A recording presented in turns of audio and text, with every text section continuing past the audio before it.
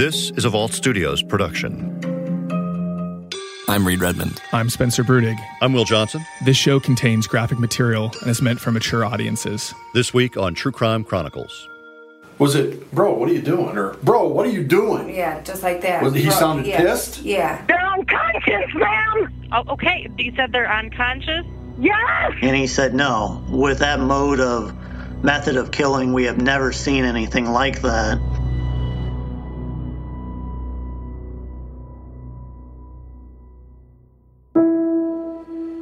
Johnny Clark's phone was blowing up throughout the day on Sunday, January 30th, 2011. But we do know, looking at phone records, that he received 51 phone calls that day.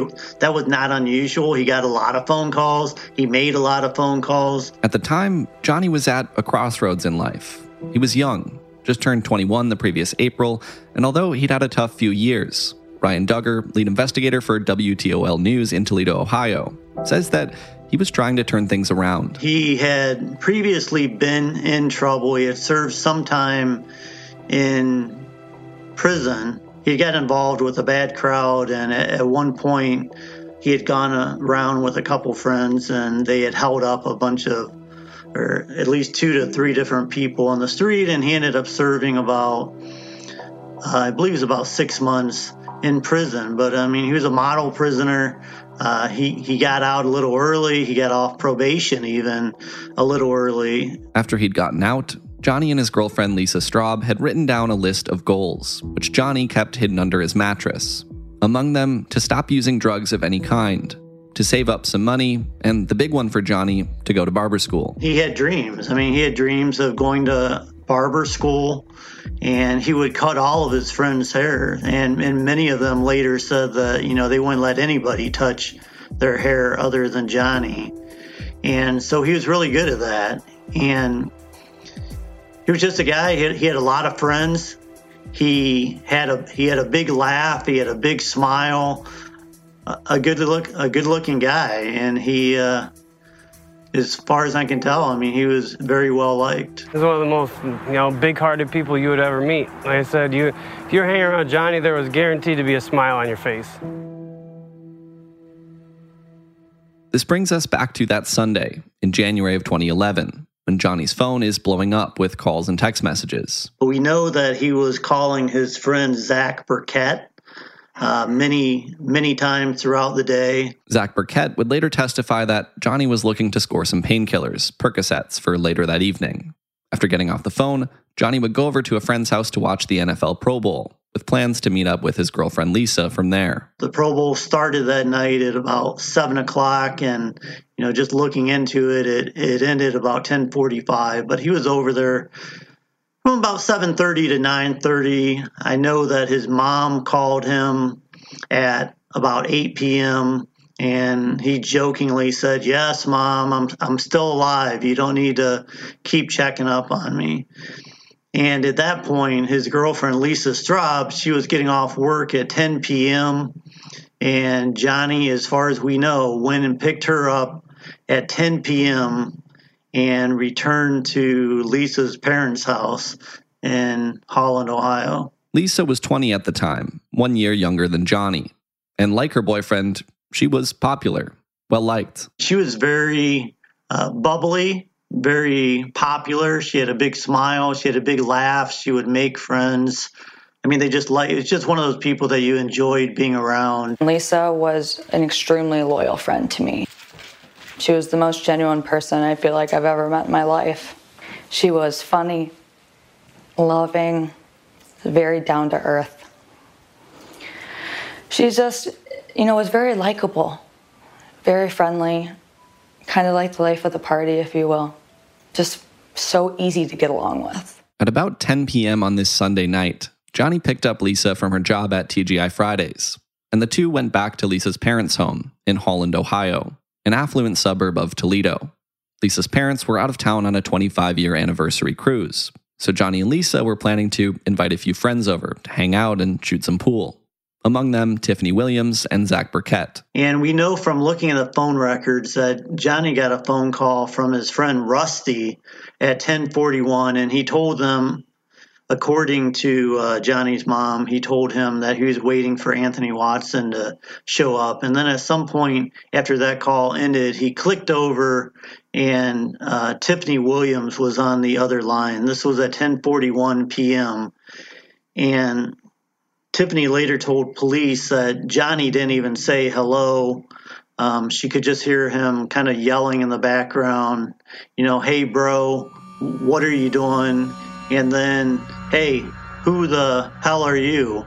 And then he said that 3 different times, according to Tiffany. And at one point he said, hey, Tiff, I'm going to call you back. And he hung up. Tiffany Williams would later recount that call to police. I want to go over that conversation again in detail. That's fine. All right. You called Johnny on the phone. Mm-hmm. How many times did it ring, you think? Remember? Once or twice. Okay, He 1 to picked 2 right rings. Picked it right up. Mm-hmm.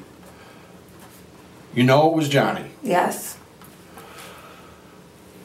How long of a pause before he said anything? He didn't say hello. All right, so he never said anything. Never said hello. So, all right, so you're on the phone.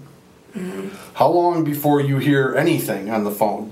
What did you... Like, as soon as he picked it up, he didn't say hello to me, but he was like, bro, what are you doing? All right, I want to get this down again. Bro, what are you doing? Okay?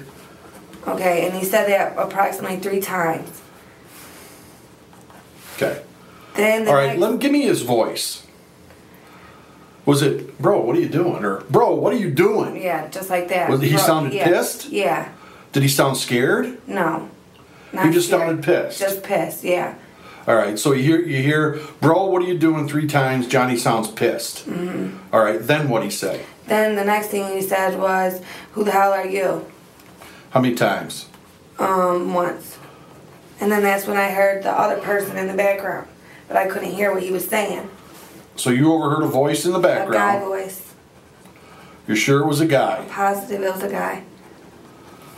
Have you ever heard it before? No. Well, I really couldn't tell, you know what I mean? Right. But okay. All right, so then what?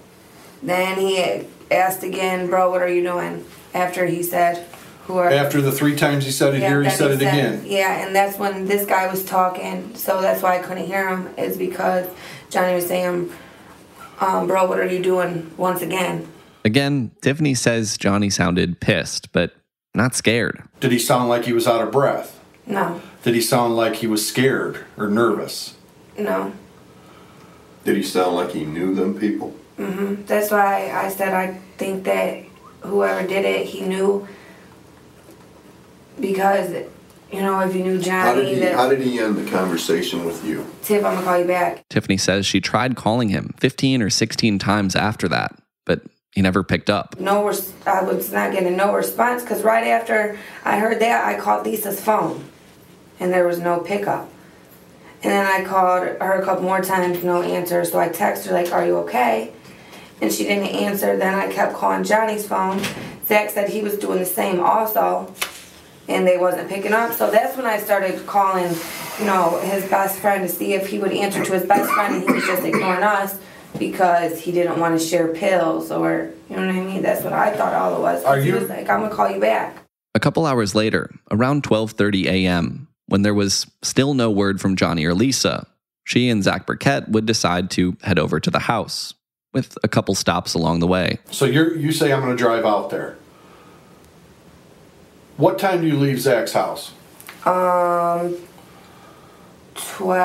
right after I pulled in there and went upstairs and got Zach, we left. All right, and then we know that at quarter after or 20 after, you stopped, got gas. No, well, right after I left Zach, so 12 o'clock, I say we'll say 12:05, 12:10-ish, we pulled out of there. I went straight to the gas station and got gas. Okay. Then from there, from getting gas. All right, hold on a second. Okay. Then from getting gas, then we went and got pills. Zach pumped the gas, you said? Yes. Okay. So then you go to, where did you say, Fearing? Fearing at the corner store. It's called Corner Store, it's the name of the store. Do you make a phone call in between leaving the gas station and going to the corner store to meet whoever to get pills? When did you set that up to get the pills? Zach did that as we were getting gas. Who did he call? Somebody that works there or somebody that lives by No, there? somebody who lives by there. All right. So Zach calls for pills. Yes. Okay. Then from the pills, I drove straight out there. What time do you think you were there? I say about 12:20 right there. Then you go to Johnny and Lisa's. Because it's right down the street, so yeah. Yep, then I went to Johnny and Lisa's house. She knocked on the front door, nobody answered, and she looked in the side windows, and she could see that there was a light on upstairs. Maybe there was a door open, but she didn't see any obvious signs of the house being like in a state of chaos. There wasn't like a lot of things turned over. I think she said at one point she could see that there was a TV on. So I had like looked in there's like a side window right here. I had looked in and didn't see nobody, so I just left. From there, Tiffany says she and Zach would drive around a bit, checking other places where they thought Johnny and Lisa might be hanging out. They'd also call some other friends, one of whom eventually got a hold of Johnny's mother, Maite Clark. So at that point, Maite calls the sheriff's department and asks for a welfare check of her son. Hello? Toledo 911. Ma'am, my heart is beating out of my chest. I just got a call from one of my son's friends. Okay. Her phone number, I have it right here. She just picked my husband up too. My son and his girlfriend live out at Long Acre Lane. I believe that's Holland. This girl says she was on the phone with my son and his girlfriend, and he was supposed to go pick her up. He was telling her he was going out the door, and all she heard was the phone drop and heard my son saying in the background, "Who are you? What do you want? What are you doing here?" And she said she just drove by the house, and the house looks ransacked. All the lights are on. My son's not answering, and neither is the girlfriend. Maite gives the address of the Straub home on Long Acre Lane in Holland, as well as a few other details before she's asked again about the phone call between Johnny and Tiffany. Okay, what did your son tell her? My son was like, "Hey, Tiff, we're on our way out the door. We're coming to get you." And then all she hears is the phone drop and my son Johnny saying, "Who are you? What do you want? What are you doing here? Who are you?" And no more answers. That's all she hears. And then she says that she starts getting worried because neither of them are answering the phone. And she goes out there by the house and she sees all the lights are on and the cabinets look ransacked. Okay, but you don't have any idea where your son's at? He was there at the house with his girlfriend. That's where they're house sitting for her parents. Okay, but he wasn't there when she went over there? No. She rang the doorbell and nobody came to the door, nothing. Oh my God, ma'am, I'm so afraid something happened bad. Okay. Oh my God. So at 1:25 in the morning, the sheriffs show up to the Long Acre Avenue home of Lisa's parents. They walk around the home. They can see that a TV is on. There's 5 inches of snow that had fallen the previous night, and there were no obvious footprints around the house that raised any sort of concern. All the doors were secure. There was no obvious signs of disruption with the house. They too looked in the house and couldn't see any type of disorder other than, just the TV being on. So at that point, the deputy who had came out to the scene, he left. Meanwhile, Tiffany and Zach had picked up Johnny's father, John Sr. And there's contradictory stories at this point, but while the deputy was there, Tiffany drove by with Zach and John Sr. And Tiffany said, John said, "Don't stop. I've got warrants. I don't want to talk to the police."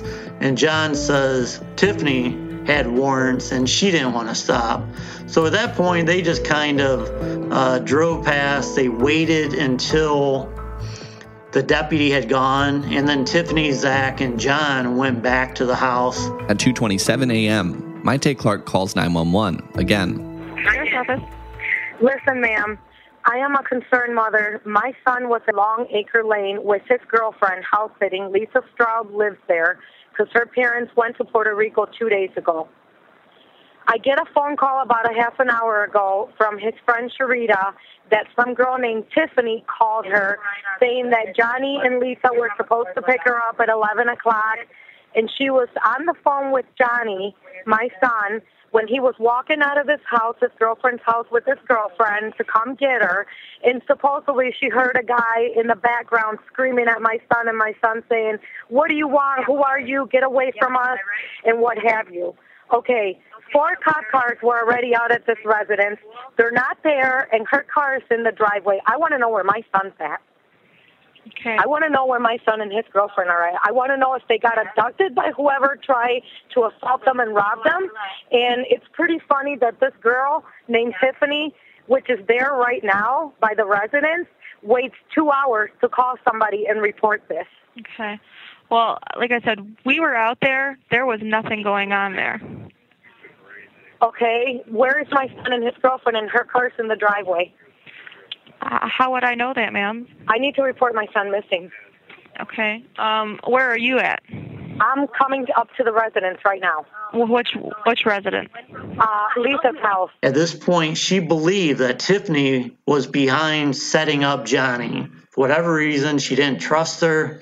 She never had a good feeling about her. There had been some run-ins between her and Tiffany at some point previously. She just didn't like her character. And she thought something was wrong with her son and that Tiffany had something to do with it. So as she called the sheriff's department, she was also arriving at the house, and they blocked in Tiffany's car.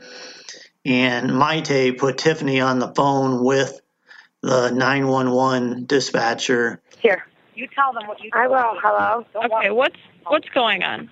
Okay, my friend Johnny and Lisa, they were supposed to come pick me up, me and my friend, from our house, and this was like 11 o'clock, and I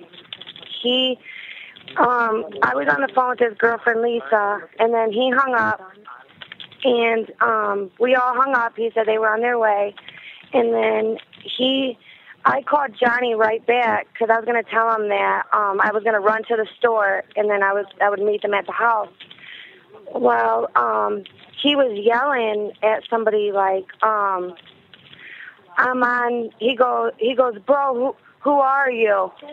And then I called. He called him right back, and he didn't answer. So I texted my friend Lisa's phone, and I was like, where are you? Are you guys okay? And they have not answered to me or nothing. They have not answered the phone, and I've been calling. The call comes to an end when Tiffany says officers are back on the scene.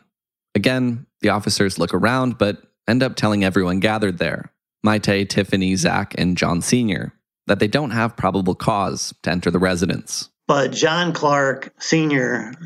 told me that, as the one deputy was leaving, he said, as a officer, I can't tell you to go in that house. But as a parent, after you see me leave, I would go into that house, break down a door, and go find out what's going on. Another family member arrives at the house, and at around 3:30 in the morning, she and John Sr. try to look in the windows around back. And John said that he and Maite's cousin went around to the back of the house. They were able to see through the blind. And again, this is a point of contention, a point of confusion about this story, is that earlier they said they tried to look in the house and they couldn't see through the blinds. But the story at this point, at 3:30, John said he and Maite's cousin went around to the back of the house. The cousin was actually able to see through the blinds, and she was able to see a busted cell phone on the floor, and she could see Johnny lying on the floor. John comes running around the house, screaming, "They're in there, they're in there, he's lying on the floor, something's wrong, call 911. Oh my God. You need to get the police out to Long Acre Lane. My son is in the basement tied up at his house. I just saw him through the window. The police were out here earlier and did absolutely nothing. Both cell phones are on the ground and we can see the people. Him and his girlfriend are tied up in the basement. Okay. Okay, all right, we'll get them out there. Get them cops out here. I told them earlier and they wouldn't listen to me. You need to calm down. We'll get them out there. But yelling at me is unconscious. They're unconscious, ma'am. Oh, okay. You said they're unconscious? Yes. Okay, all right. Cell phones on their body. With cell phones on their body. She's unclothed with pants on. She only has pants on. Okay. And the hands are tied. Okay, all right. We'll get them out there, ma'am. Oh, my God. Okay. I need you to calm down. We'll get them out there, okay? Oh, my God. Please hurry. All right, we will. Long Acre. Okay, Long Acre Lane. I have the address. We'll get them out there. Goodbye. Tiffany Williams also places a call to 911. Lucas County 911. Oh, my God. We just called the police here. On Long Acre? Yes, but we need a rescue squad. He's got a bag over his head. Okay. Oh, we can see through the window, please. We've got them on their way already, okay? Yes, I'm sorry. That's all right. Stay on the line. I'm going to transfer over to you. Okay? Okay. At this point, John Sr. decides he's not going to wait for police to arrive. I was just hoping that I would get in there, number one, save them, and catch them all in there so I could just have my own justice, I guess. He goes to the front door, he kicks in the front door, and goes into the house, and on the kitchen floor, he finds Johnny and Lisa lying on the kitchen floor. They have plastic bags duct taped around their faces, also black duct tape wrapped tightly around their neck. Johnny's hands are tied behind his back with the tape. His ankles are taped, and Lisa's hands are taped behind her back. He rips the plastic bags off of both of them, says he was prepared to do CPR, but they were cold and stiff, and he knew there was no point. And he said he walked to the front of the house and basically lost his mind. The first deputy to arrive at the Straub family home on Long Acre Lane would pull up to find John Sr. screaming out front. And what he was screaming was, I told you they were in there, I told you. But he also said something that was very interesting. He told the deputy that the suspects you're looking for are in the basement. And that deputy waited for another deputy to arrive, and they actually went into the basement and they secured it. There was no one down there, but that was something that was very interesting, and it hasn't been explained. There was no sign of anyone inside the home, just the two bodies of Johnny Clark and Lisa Straub on the kitchen floor. Lisa's body was found facing east, her hands duct taped behind her back. Johnny was facing west, his hands and his feet bound with duct tape.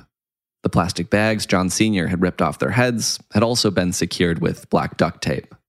It wasn't just a gruesome crime scene.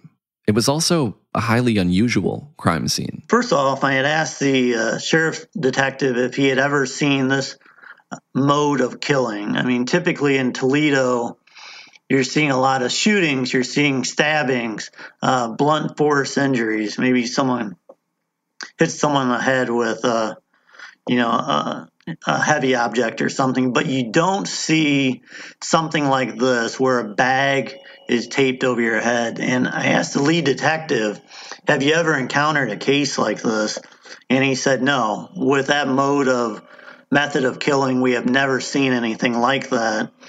And there was a local newspaper that time. They had reached out to a criminologist who did some sort of research into the Toledo area criminal history, and he said he went back to 1900 and had never seen a murder where the victim or victims were killed with plastic bags wrapped around their heads. So it just isn't something that you would ever see in this area. And the coroner said they could have died from the bags being over their face, or the duct tape was actually wrapped so tightly around their neck that may also have strangled them. Johnny and Lisa's clothes were pushed down in a way that investigators believe might suggest they were dragged across the floor, placed in the spot where they were found. The rest of the home would provide some additional evidence as to what exactly had occurred there. Knives were sitting out on the kitchen counter, and there was a trail of damage that appeared to start at the door leading from the garage into the home. So investigators have speculated that possibly Johnny encountered, the attackers out in the garage. He was supposed to be leaving to go pick up Tiffany and Zach. And there is some evidence that they may have been out in the garage, that he saw somebody and that they ran back into the house, and he tried to barricade the door, but he was overpowered by, multiple attackers. From there, the trail of damage led upstairs to Lisa's bedroom. And then in Lisa's bedroom upstairs, there was damage also to that door, which indicated that she had locked herself in her room. I mean, we're assuming it's Lisa. We don't know. It could have been Johnny for all we know, but it was Lisa's room, and there was damage to that door, and it looked like somebody had broken the lock to get into the person that was in that door. And the master bedroom, the mattress was off the foundation. Some of the dressers, things were pulled out of the dressers. One of the dressers was flipped over, and there was kind of a crawl space behind it leading into the attic, and that area was opened up. So there was a planter that was knocked over in the living room. There was a smashed cell phone. I believe it was Johnny's cell phone. There was Johnny's wallet was actually found on his stomach. There was no money inside it, but it was found on his stomach. Johnny had a really nice necklace that he always wore, and that was nowhere to be found. So we believe that was stolen. His shoes, for whatever reason, they were barefoot, and his shoes, they were not able to find those either. But so there's a lot of disruption in the kitchen area, the living room, and then the two bedrooms upstairs. But nowhere else in the house was there any obvious sign of disturbance. Notably absent from such a chaotic, violent scene was any blood evidence. Talked to multiple lawyers involved in this case, and they said the one thing that struck them about this crime scene is that it was so clean. There wasn't blood. Now, when they took the bag off Lisa's head, there was a sign of a traumatic injury to the side of her head and a little bit of blood, but there was no blood or footprints or anything obvious that jumped out to investigators. But in the middle of such a clean crime scene, there was a piece of potential DNA evidence investigators hoped might lead them to a suspect. So there was a cigarette found in a corner. It was in the door leading to the garage. It was on the inside of the house, just in the corner. A deputy later reported that he thought it was interesting because there wasn't any type of smell of smoke in the house.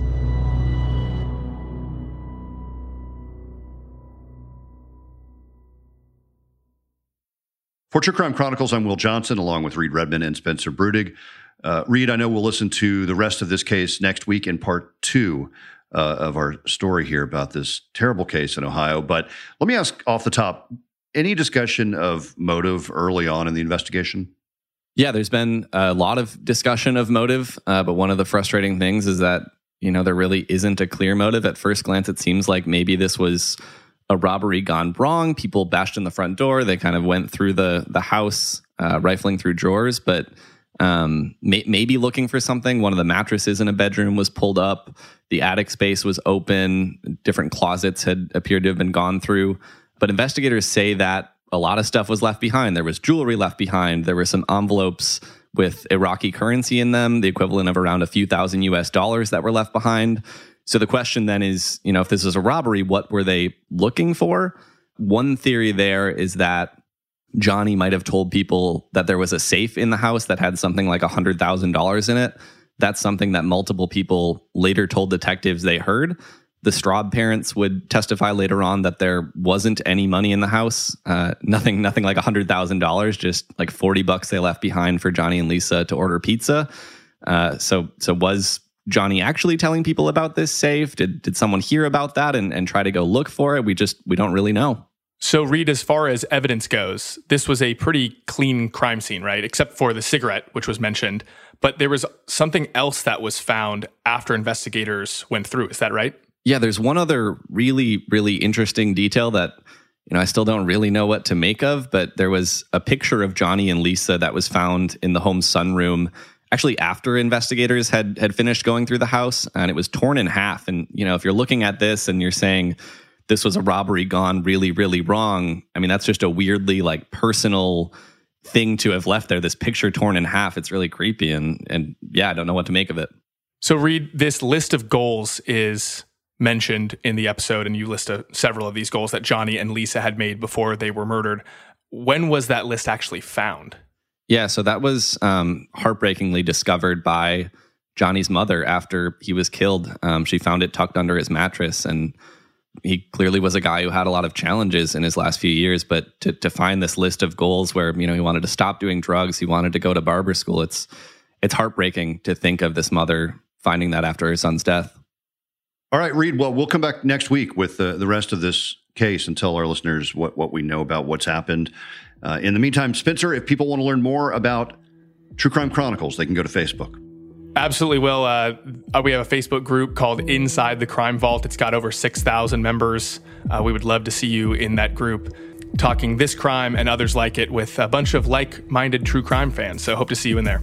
All right. We'll be back next week with a new case and a new story for True Crime Chronicles. I'm Will Johnson, along with Reed Redmond and Spencer Brudig.